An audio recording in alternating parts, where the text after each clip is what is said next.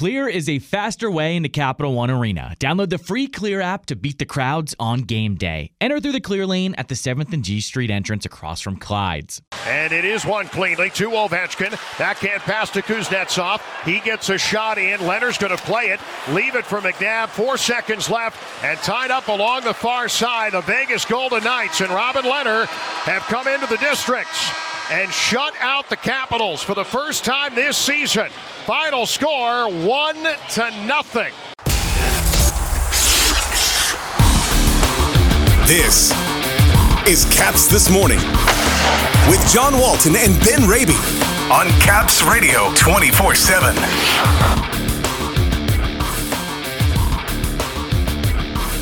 The Capitals can't solve Robin Lehner in a loss to Vegas.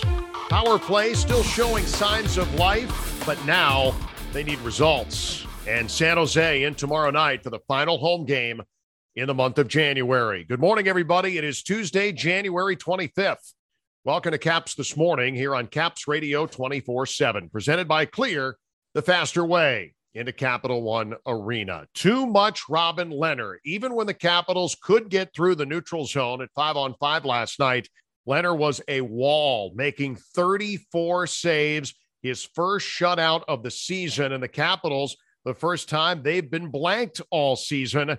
They've now lost 7-10 in the month of January, 1-0 the final, Ben, last night on a frustrating night at 7th and F. Yeah, first off, you credit Robin Lehner, your first star last night, and deservedly so, turning aside all 34 shots Capitals threw his way. He was very good, very positionally sound, wasn't giving up a lot of space, using that big frame to his advantage. And that said, from a Caps perspective, you wonder, too, the opportunities, more so early on in the game, John. I thought maybe the first period and change really weren't getting a whole lot from the interior. It was the difference compared to Vegas. Vegas was getting the bulk of their opportunities from in-close rebound opportunities, those chances, in the high-danger areas. The Capitals, conversely, weren't necessarily getting those same opportunities, I thought, particularly early on. And really, 5-on-5, even strength play. We know the Capitals have had issues on the power play, but 5-on-5 offensively, with the exception of, Alex Ovechkin and some of the headliners, it's dried up. We've really been looking for the secondary scoring and some more finish across the board, not just last night against Vegas, but really over the last little stretch in which the Capitals have experienced this lull of late. I mean, that seems like the theme a little bit. Good looks and no goal. So at the end of the day, one of us just has to put it in the net. That's our job. That's why we're out there. So we've been generating a lot of good looks on the power play. They're not going in. So we got to find a way to bear down and put it in the back of the net. That's Tom Wilson after the game last night against Vegas. Consistency and results. That's what the Capitals are not getting right now. Breakouts, establishing a forecheck, power play, goaltending, all of it needs attention as the team moves into the second half. And a lot has been made of the fact that the Capitals have not lost back-to-back games in regulation all season. And that's good because you're pulling points, you're not going to any long droughts, and you're not getting standings points, and credit where credit is due on that. But they haven't won back-to-back games in January, and they have only done it once, Ben, since December 6th, the win over Nashville and the win at Detroit right before the new year and getting into January. It hasn't all been bad, but it has all been inconsistent, and they got to get better across the board in a lot of areas right now. No, you're right. It hasn't all been bad, and Peter Laviolette lauding the play of the team defensively, and certainly only allow one goal to Vegas. And think back to Saturday against the Ottawa Senators. After a shaky start, they settled things down and were very stingy defensively for large stretches of that game against Ottawa. It's the defensive play that, you could look at that as a positive of late, but again, certainly looking to get the offensive game back on track and just more cohesiveness as a unit. You reference the forecheck and sustained pressure in the offensive zone. Once they do ultimately break through the neutral zone, are they getting enough sustained pressure in the offensive zone? And of late, the answer to that has been no. In terms of the consistency, been individuals who have shown flashes.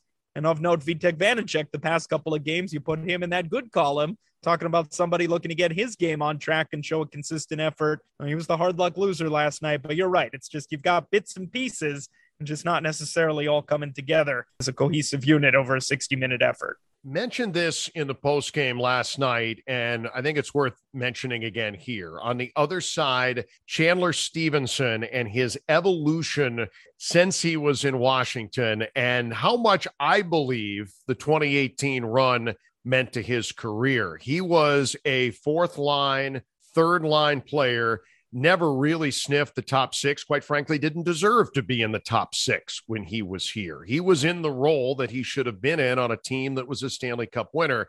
But I am so impressed, and I loved your conversation with him that you had yesterday on Caps Game Day and snippets of it, of course, during the broadcast last night. I feel like he's grown into something because of the opportunity that he had in Washington. I loved his game last night. I think he's confident. He's always skated well, but he's always creating offensive opportunities. I thought that he certainly belongs in the top six on a very good hockey team, and he is. And that evolution, it's kind of fun to look back now at what happened in 2018 and some of those things that you see even years down the road now with a guy like Chandler Stevenson. That meant a whole lot to his career, and I think it changed him and made him a better hockey player.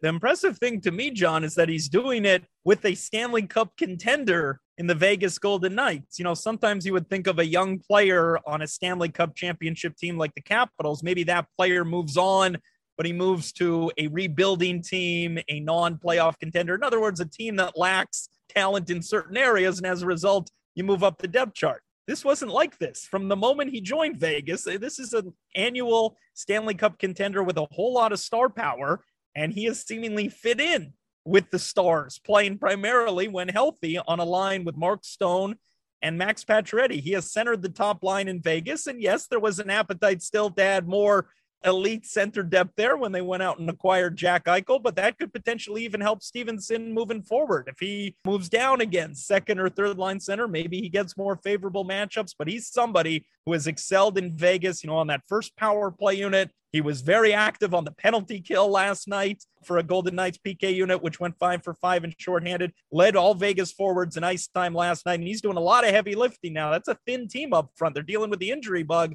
And lo and behold, he's the leading scorer for a division leader and a Stanley Cup contender in Vegas. Hats off to Chandler Stevenson, who has really taken advantage of a change of scenery and realized some real potential there. The power play, 0 for last night and now 0 for 13 going back the last few games. And the 5-on-3, they had a lot of really good looks. They should have scored. Tom Wilson, we heard what he said earlier.